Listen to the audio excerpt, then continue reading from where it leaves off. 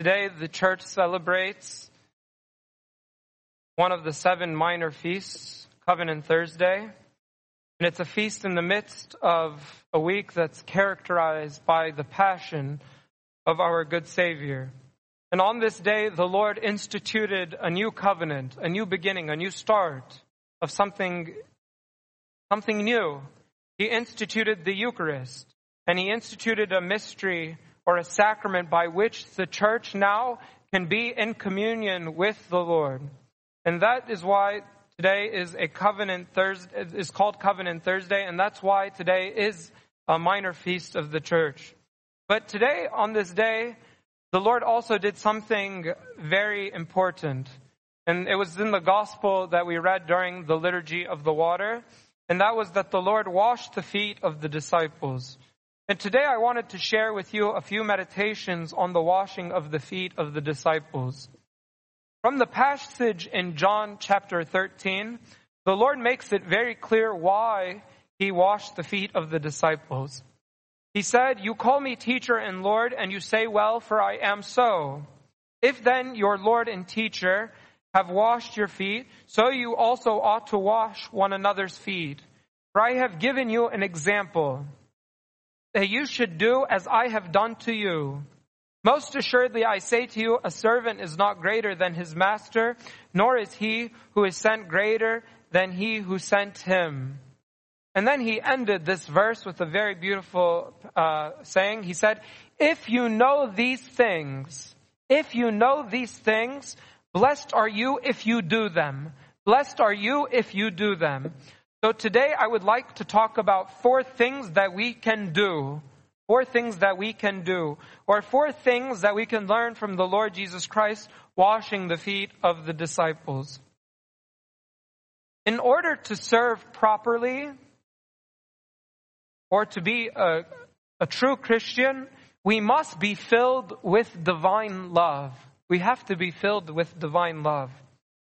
Jesus washed the feet of the disciples because of His immense love toward the disciples. This is written in the gospel. It says at the beginning of this passage, it says, "Now before the feast of the Passover, when Jesus knew that His hour had come, that He should depart from this world to the Father, having loved His own who are in the world, He loved them to the end." He loved them to the end. When the Lord was washing the feet of the disciples, I don't think He was sad or miserable and saying, ugh, His feet are so stinky. Why? Why am I doing this? Ugh, why am I doing all this hard labor? The Lord was driven, had immense love. He had divine love. And we have to be driven by love. If we are not driven by love, then our service, then our life, our relationship will become dreadful. When we're asked to do things, say, I don't want to do that. I can't. It's too smelly. It's too much work. But if we are driven by divine love, then it will be no problem. It was the immense love that was in the heart of the Good Samaritan that drove him to help the wounded Israelite. In essence, the Good Samaritan, he did more than wash the feet of this wounded man. He took him to the inn. He anointed his body. He paid for his accommodation. Today we need to ask ourselves, do we have this spirit that the Lord Jesus Christ has, the spirit of love? Do we have the spirit of love that the Good Samaritan has, that he loved his neighbor? Are we filled with the divine love that the Lord requires of us? Each one should think about today what drives us in our service, what drives us in our relationships. Because if we are not driven by divine love, we will burn out. We will burn out. That's why I love St. Paul. St. Paul, he would never be burned out. You know, servants, they say, oh, we burned out. No, St. Paul would never burn out. Why would St. Paul never burn out? Because he's filled with divine love. That's why he said, from the Jews, 5 times I received 40 stripes minus 1. 3 times I was beaten with rods. Once I was stoned. 3 times I was shipwrecked. مش كفاية. Like, that's enough. As he goes on, night and day I have been in the deep, in journeys often, in perils of water, in perils of robbers, in perils of own countrymen, in perils of Gentiles, in perils of city, in perils of wilderness, in perils of sea, in perils of false brethren, in weariness, in toil, in sleeplessness often. مش كفاية كده? Like St. Paul, why continue? St. Paul would say, I'm filled with divine love. I have to keep going. In hunger and thirst, in fasting often, in cold and nakedness, beside the other things which come upon me daily, my deep concern for all the churches. Divine love is the fuel in the heart of the Christian. It is what keeps us going. Otherwise, every time we're in a disagreement, every time something happens, we'll be, I don't want to. This is not rooted in divine love. Number 2, we can learn from the Lord Jesus Christ that when he came to wash the feet of his disciples, it's written that he took off his garment and then he girded himself with the towel. When the Lord took off the garment, he exposed himself. He emptied himself. This is the idea, St. Augustine and some of the fathers, they say that when he took off the garment, it reminds us of what St. Paul says in Philippians chapter 2, let this mind be in you, which was also in Christ Jesus, who being in the form of God, did not consider it robbery to be equal with God, but made himself of no reputation, or he emptied himself. Or in another translation, it says he stripped himself. He stripped himself of all the privileges and the rightful dignity, so as to assume the guise of a servant or a slave, and that he became like men and born of a human being. We need to learn from Christ that we need to strip ourselves. We need to expose ourselves, to humble ourselves. And I think we can do this in 3 different ways to expose ourselves. One, we expose ourselves in the sacrament of repentance and confession. Confession is bringing out what is hidden and what was done in the secret and admitting it openly. I will take what I did in private and now I will say it to everyone, to my Father of confession. This is a kind of exposing. It is taking off. This is the kind of taking off that St. Peter did the first time he met the Lord Jesus Christ.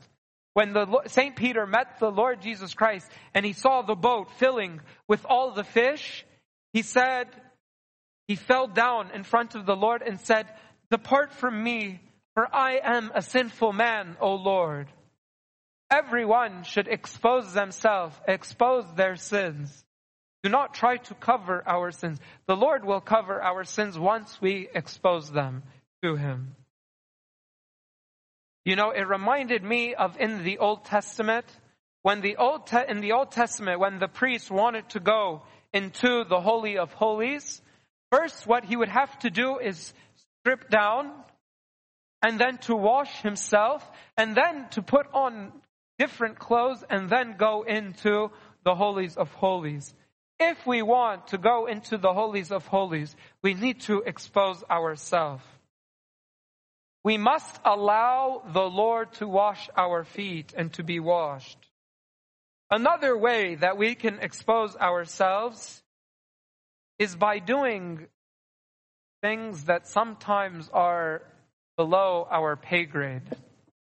To do things below our pay grade. Sometimes in service. Sometimes in relationships, in life as a Christian, it is necessary for us, it is very necessary for us to do things that are sometimes not always the most glamorous things.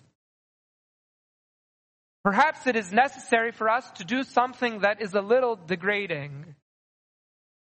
Perhaps it is necessary to do something taxing or difficult. For example, oftentimes it becomes necessary for one spouse to maybe do the dishes or to do laundry or to do something maybe something not used to. But because he's driven by divine love, he will do those things. And this is the type and the quality that the Lord Jesus Christ had. He took the form of a servant, and he did things that were not proper for him to do. And that's why St. Peter and many of the fathers, they actually praise St. Peter for stopping what the Lord, how can the master of us now wash my feet? Of course I will stop. But when the Lord told him, no, you have to let me do this, he said, then wash everything in utter obedience. Actually, the fathers praise St. Peter for this quality of him. Another way to expose ourselves is to speak of the grace of God in our life. We expose what the Lord has done in our life. I love the Samaritan woman because the Samaritan woman exposed herself in this way. You remember what the Samaritan woman, or what is said about her in the Gospel of John, chapter 4? It says, many of the Samaritans of that city believed in him because of the word of the woman who testified, he told me all that I ever did. He told me all that I ever did. So what did you do, Samaritan woman? Means that she went and told them all that she ever did. And this man is telling me all the things I ever did. She exposed herself. That's why I also love about St. Paul. St. Paul, when he was talking to Timothy, when he was talking to the Galatians, when he's talking to many people, he always reminds Timothy and the Galatians of where he came from and the grace of God and what the grace of God has done for him. He says, I thank Christ Jesus our Lord who has enabled me because he has counted me faithful, putting me into the ministry. Although I was formerly a blasphemer, a persecutor, an insolent man, but I obtained mercy because I did it ignorantly in unbelief. And then to the Galatians, he said, you have heard of my former conduct in Judaism, how I persecuted the church and I did all these things. But when it pleased God, who separated me from the mother's womb and called me through his grace, to reveal his Son in me, that I might preach him among the Gentiles, I did not immediately confer with flesh and blood. The idea is that St. Paul is willing to share with the others what the Lord did with him. In our day of atheism, it's no wonder people are confused about God. Because actually many people, even in the church, are confused about God. Say, where is God? And have doubts about God. Apologetics is great and beautiful. But the best apologetics is to expose oneself, to be vulnerable, to share the reality of God's presence around us and in our life. We need to expose what the Lord has done for us. When someone says, how do you know God is true, Joe? You should say, I know God is true because God did this with me. Then how could anyone have doubt in you? The third lesson we can learn from the Lord is a lesson on true leadership in the church. And true leadership in the role of a family, true leadership in many different dynamics. Notice how the Lord is not an armchair leader. Are you familiar with the term armchair leader? An armchair leader is a term used to describe a leader who likes to sit in his chair and bark orders. You do this, you do this, you do this. Come here, do this, do this, do that. The Pharisees were armchair leaders. They loved their position. And the Lord criticized them, saying, they make their phylacteries broad. The phylactery is like a box that they used to put the scriptures in. So it was a sign that they're men of prayer. And enlarge the borders of their garments. They love the best places at the feast and the best seats in the synagogues, greetings in the marketplaces, and to be called by men, Rabbi, Rabbi. But one bad thing about the Lord, or about the Pharisees, one bad thing about the Pharisees that the Lord calls them out for is that they were armchair leaders. He said, "For you bind people with burdens hard to bear, but you yourself will not move them with one of your fingers." Means that the Pharisees love to be back there and just sit in their chair, chilling. This is not the type of leadership that the Lord Jesus Christ taught or exemplified in his life. That's why if you read the story of the washing of the feet very carefully, the fathers of the church, they pick on verse 4. In verse 4 of John 13, it says, "He rose up." All the disciples were sitting. It says, "He rose up from supper and laid aside his garment, took a towel and girded himself. After that, he poured water into a basin and began to wash the feet." Notice that who was doing everything? The Lord Jesus Christ, because he was leading by example. Not to say that we shouldn't delegate and have roles and responsibilities, but the leader should be on the ground. The leader should be leading. The leader should be with his people. Problems came for David when he became an armchair leader. And when he was sitting at home and his army was at war and he's just sitting, chilling and barking orders from home, then he fell into sin. The servants, they have to be on the front lines of the church. Yeah, you can't have a servant leading from, like, I know now we're all stuck at home, but in general, you can't have a servant leading from home. It has to be on the front lines. Has to be meeting, has to be greeting, has to be doing. It won't work just to be behind the scenes like this. The fourth and most difficult lesson that we can learn from the Lord today is that, and many of the fathers, they said many beautiful contemplations on this, is that the Lord washed the feet of his enemy Judas. So it teaches us that we need to wash the feet of our enemies. We need to wash the feet of our enemies.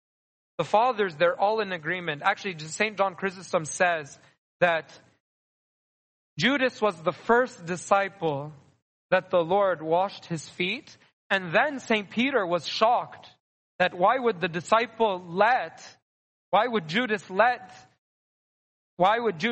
the Lord Jesus Christ wash his feet? So he made a scene and said, "No, I will not let you wash my feet." But the idea that the Lord wanted to teach us is that I will wash the feet even for my enemies. Even the one who a few moments later is going to betray me. Even the one who backstabbed me. The one who ate at my table. And the one who talked bad about me and gave me up to the enemies. I will wash his feet. This is what St. Cyril of Alexandria says. He says, Jesus clearly knew that Jesus felt no kindness. Jesus clearly knew that Judas felt no kindness or wise consideration for his master. He also knew that Judas was full of devilish, bitter poison. And even while his feet were being washed by Jesus, he was devising the means to betray him. Nevertheless, Jesus honored him just as much as the rest of the disciples and washed his feet as well, continually exhibiting his own unique love. We want this spirit that loves to wash the feet, even of our enemies. That's why one of our greatest saints, Saint Bishoy, loved to wash the feet. And when he saw a stranger walking by, he said, please, let me wash your feet. Let me wash your feet. And then the stranger came in, and it turned out that the stranger was the Lord Jesus Christ. Many times, I think we have missed out on opportunities to meet the Lord Jesus Christ because we have refused, or maybe we were too busy, or maybe we didn't realize, and we didn't wash the feet of someone who needed it. I hope we have this spirit that is always willing to wash the feet of one another. We should be filled with divine love. We need to remember to expose ourselves in all those things that exposing ourselves means. We need to lead by example and not from the armchair. And we need to wash the feet of all, not just the ones that we love or that we're close to, but we should wash the feet even of our enemies. And glory be to God forever. Amen.